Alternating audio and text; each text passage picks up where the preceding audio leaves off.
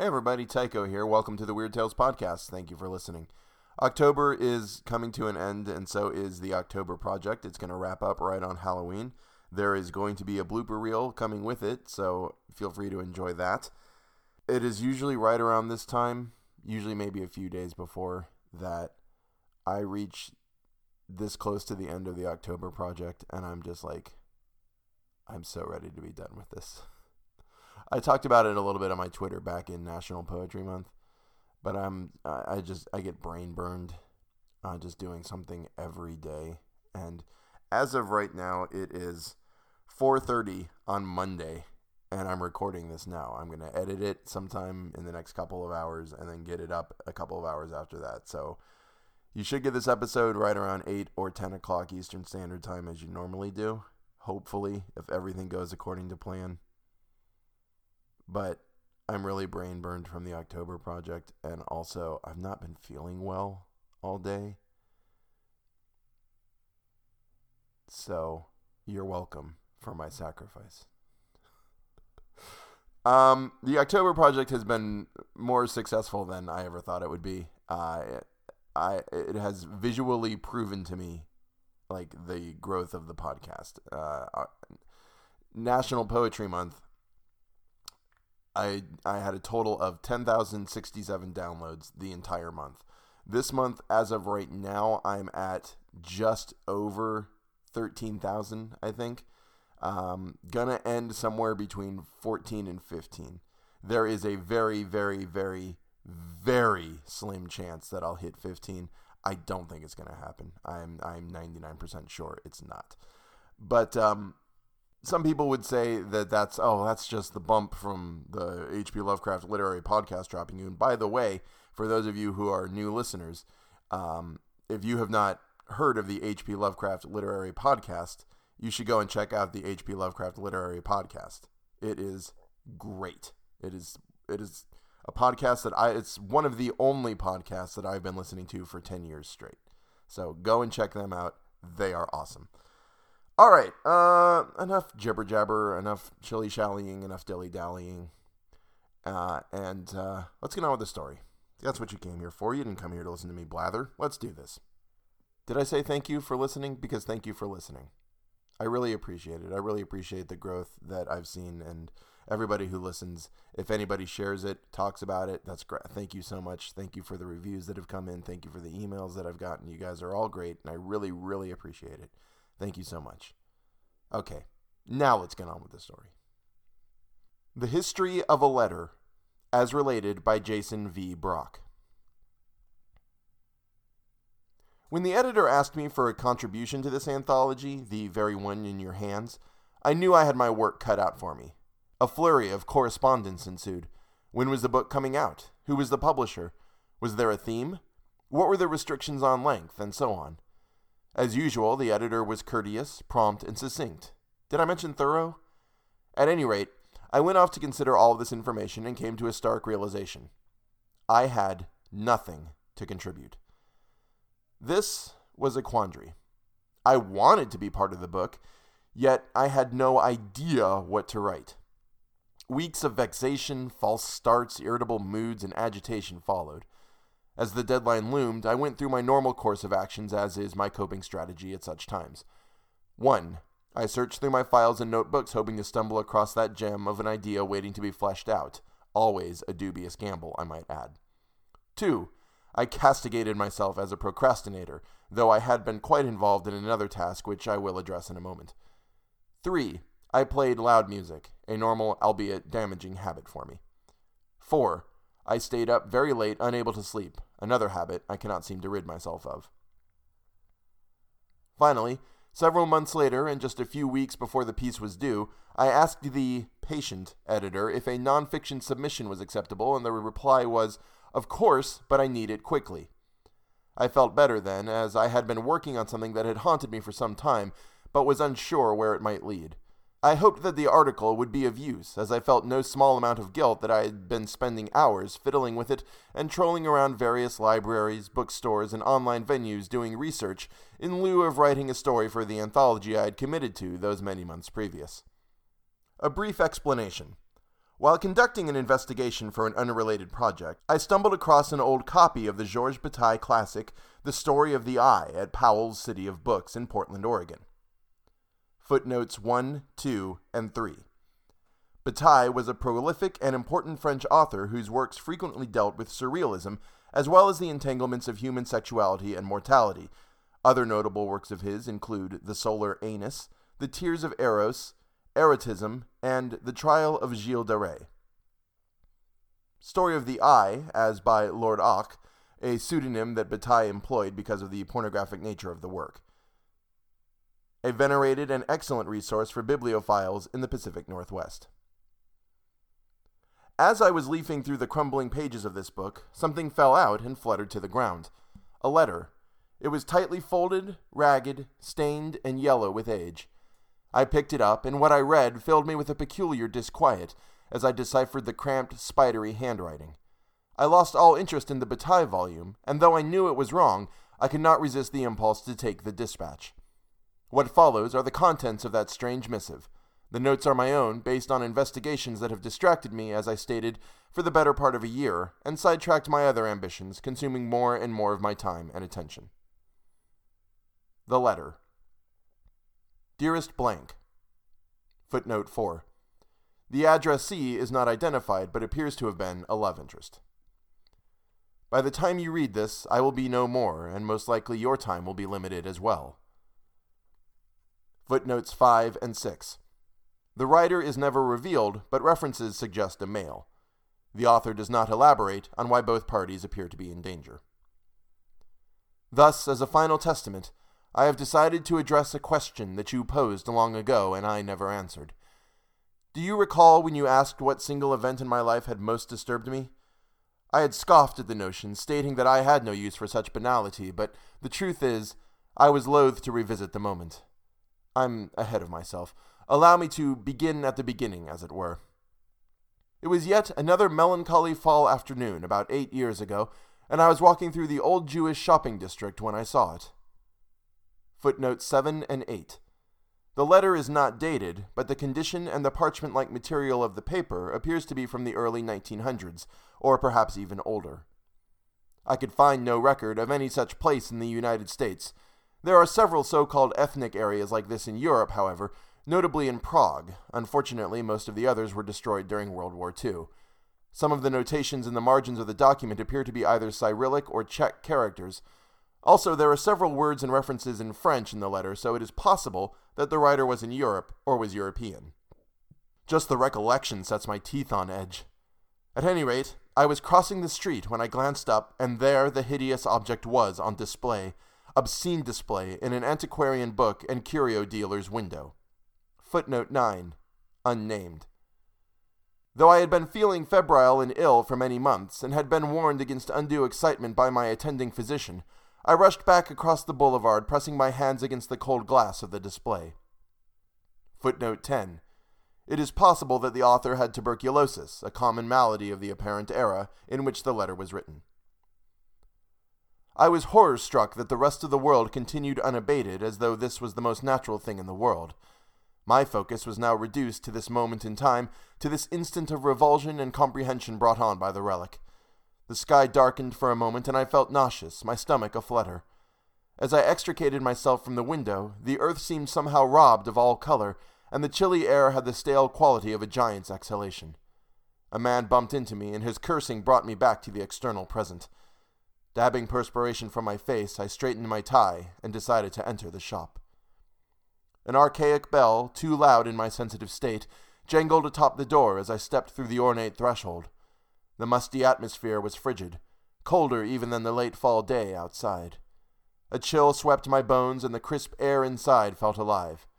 In every direction I looked, I could not escape the unspeakably ghoulish contents of the room. Sinister etchings and shadowed portraits peered from the corners of the weirdly expensive shop, and the dimly lit parlor seemed scarcely able to contain all the objets d'art that the owner had accumulated over the years.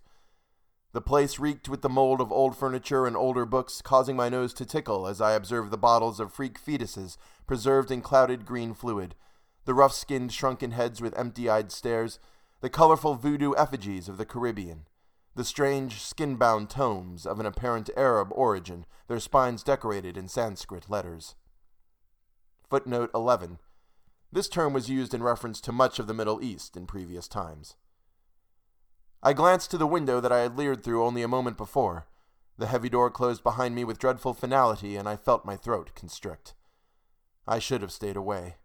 In that moment I had decided to turn, to leave, to try to forget the madness in the window, but was interrupted.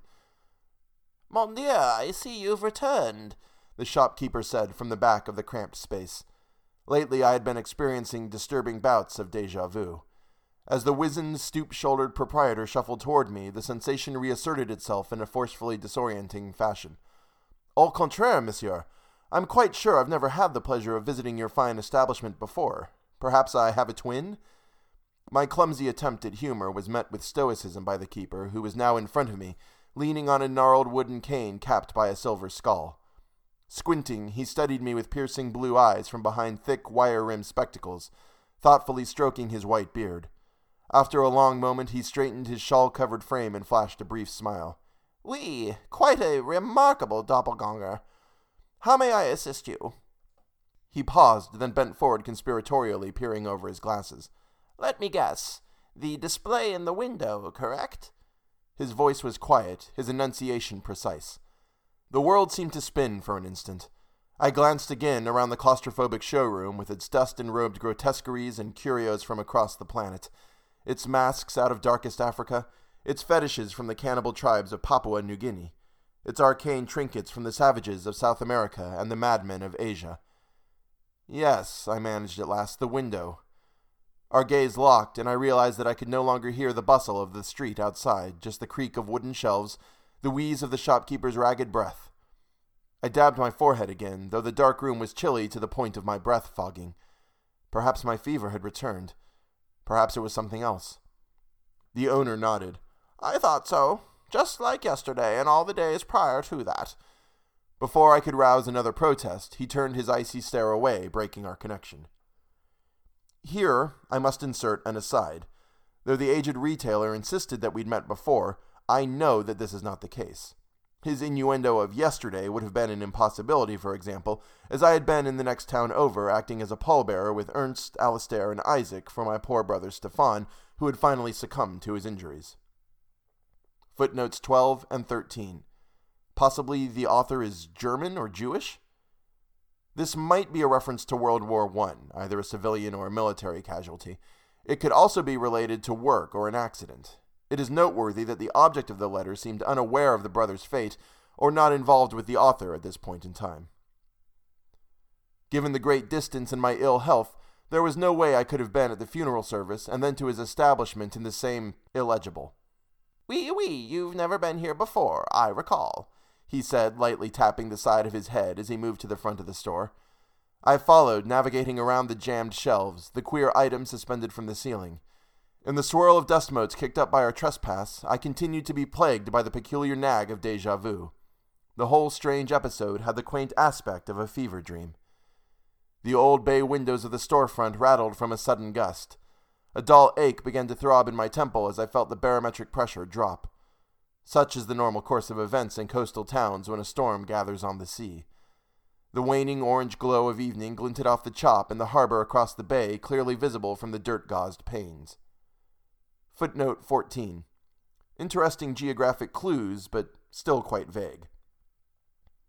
The antiquarian dealer's battered shingle squealed as it was buffeted by the wind. No one was outside. The cobblestones on the street glistened with rain, puddles reflecting the baleful flicker of the gaslights. Footnote 15. A reference to a pre-electric time. Combined with the geographic descriptions, the locale could be England, or perhaps the writer is British, as a few of the spellings seem to indicate, Paris, or even America, especially New England. It was rare that I frequented this aspect of the port, even more rare that I would be out this late in the day, especially at this time of the year, when the light and the darkness change places so much earlier.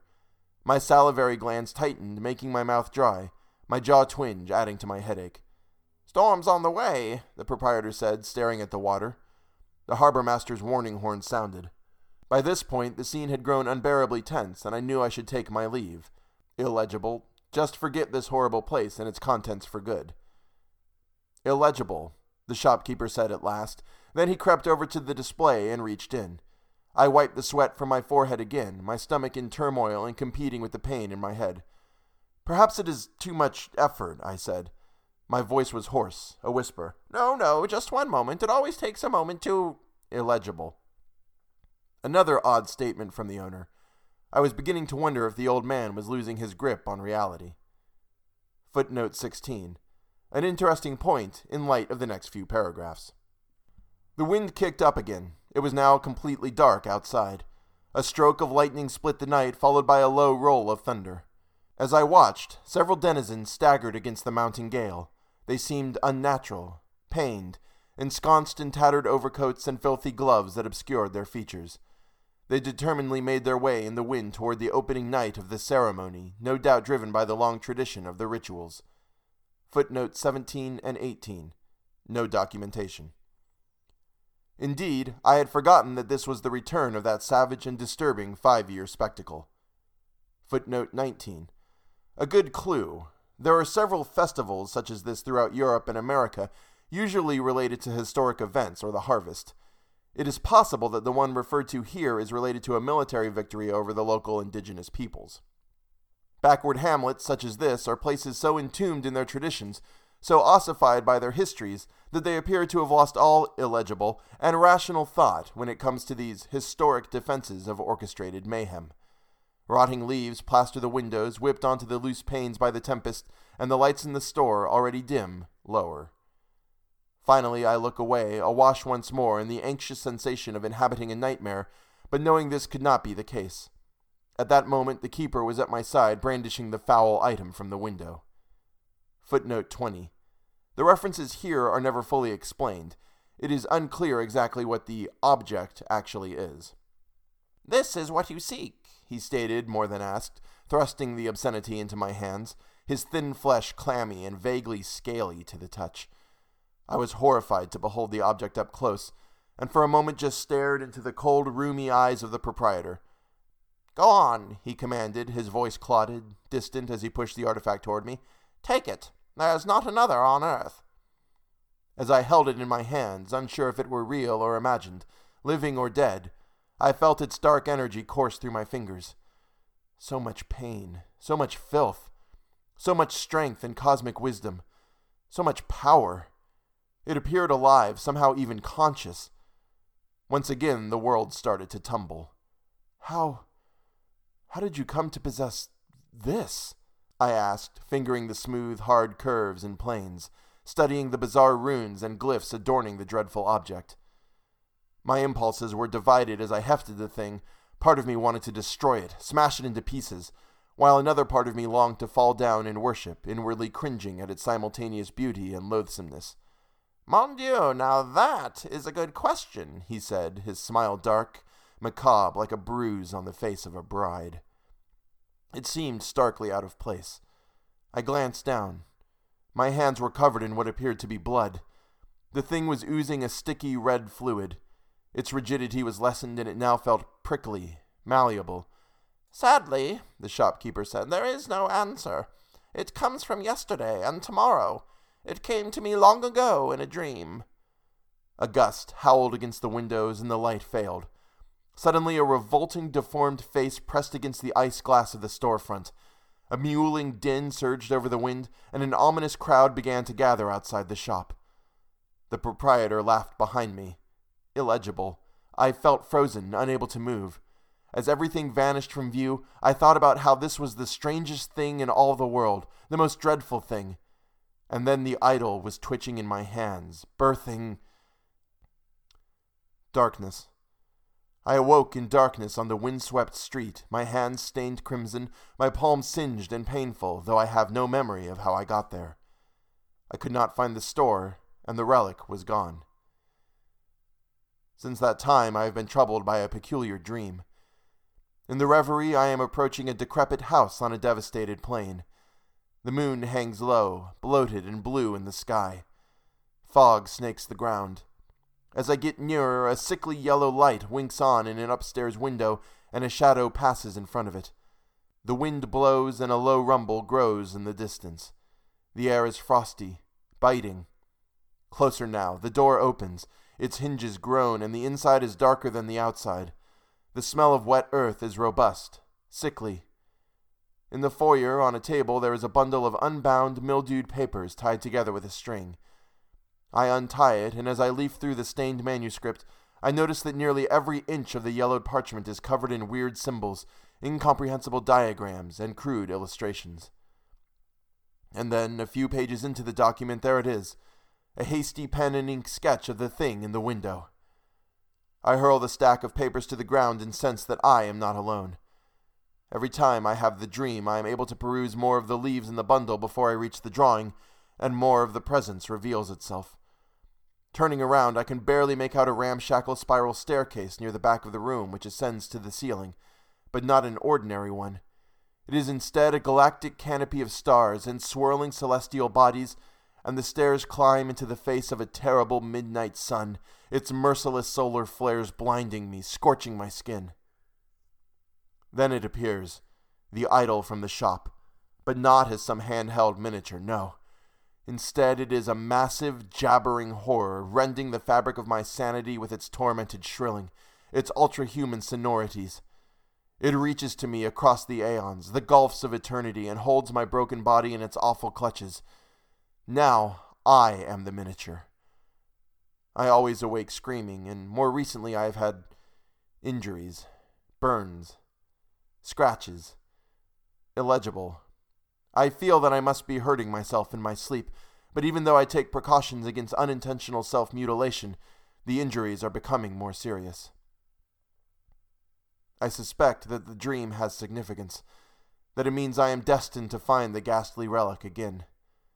Since that horrible day all those years ago, I have been obsessed, searching for but unable to find the mysterious antiquarian dealer's shop. I still look for it daily amidst the new and unknown alleyways and shuttered businesses littering the darkened ends of the port. Every face I encounter I study, looking for the old merchant to no avail.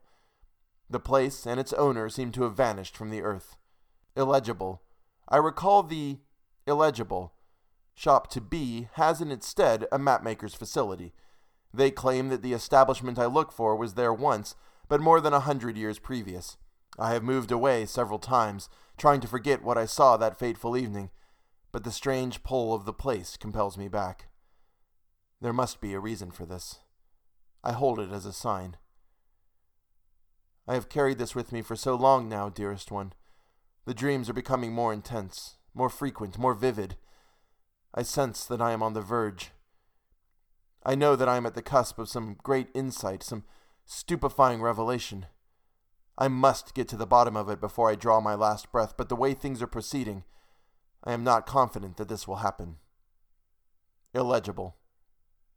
If I ever find the infernal object again, I know what I must do, and I will do it. Footnote 21. An ominous statement. Heaven help me, dearest. I have... Footnote 22. The letter ends here, in the middle of the page. The only other marks on the page are a series of dark brown splatters. Final thoughts. This letter is an interesting document. It raises more questions than it answers.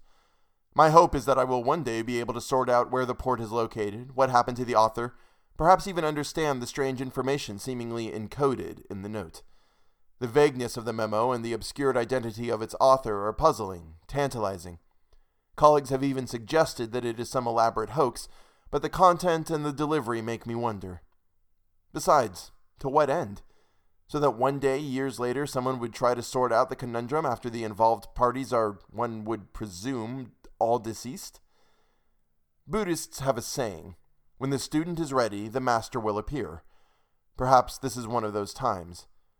I have a theory that the phenomenon of déjà vu, touched upon in the letter several times, is related to the process of dreaming. It might be a way for the unconscious or the subconscious to process the reliving of events from multiple lifetimes, or of the same life lived multiple times. Another religious group, the Hindus, have long held that life is a cyclic, recurring event, reincarnation, and that there might even be different physical selves, but with the same soul, read consciousness, over vast spans of time. Who is to say that there could not be the same consciousness relived repeatedly in the same physical self in some other parallel universe? Since finding this letter, my life has changed. I have had increasing incidents of lucid dreaming and have even envisioned myself in the same terrible house that the writer describes so richly in the note. Lately, too, I have had bouts of amnesia. I find myself scribbling unconsciously in my notebooks and always in a strange script, in alien characters. Later, fully cognizant, I cannot decipher the cryptic symbols, the bizarre drawings I have scrawled.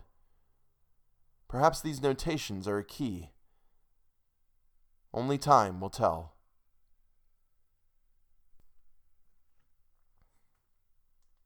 All right, well, thank you for listening to History of the Letter by Jason V. Brock. I hope you enjoyed it. The House on the Borderland will conclude this week. Thank you all for listening to it. I really appreciate all of the time that we've been able to spend together this month. Starting up in November, we're going to just do back to normal episodes. I know last year I did A Christmas Carol at Christmas. I don't know if I'm going to be doing anything this Christmas. It may just be nothing. There may be nothing there. There probably will be nothing there. I'll try to find some Christmas-themed episodes. How about that? That's a nice little compromise. We'll do that, Christmas-themed episodes. And then briefly considering 4th Wall February again, and then April's going to be National Poetry Month, and I've already got some stuff planned out for that. Looking for some more weird fiction-y poetry rather than just normal poems like we did the first year, or Fungi from Yuggoth like we did the second year. Also in April, National Poetry Month, the stuff that I'm planning to do will involve my wife. So those of you who enjoy her and her reading, she'll be there in April. So again, thank you all for listening. I really appreciate it. I really appreciate all of the time that you spend listening. Crash and burn. I had no idea where I was going with that. Thank you all for listening. And if you feel so inclined, if I could talk, it would be great.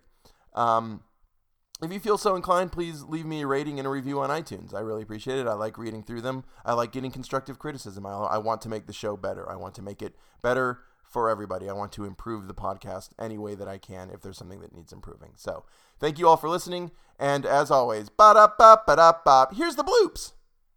And online venues doing research in lieu of writing a story for the anthology. I had committed to those many months previous. Wow, that's a whole sentence that I just divided up into 2 sentences for reasons surpassing understanding. I think it's William Hope Hodgson's influence on me, because while conducting an investigation for an unrelated project, I stumbled across an old copy of the Georges Bataille classic Histoire de la... French. Got some French thrown at me there.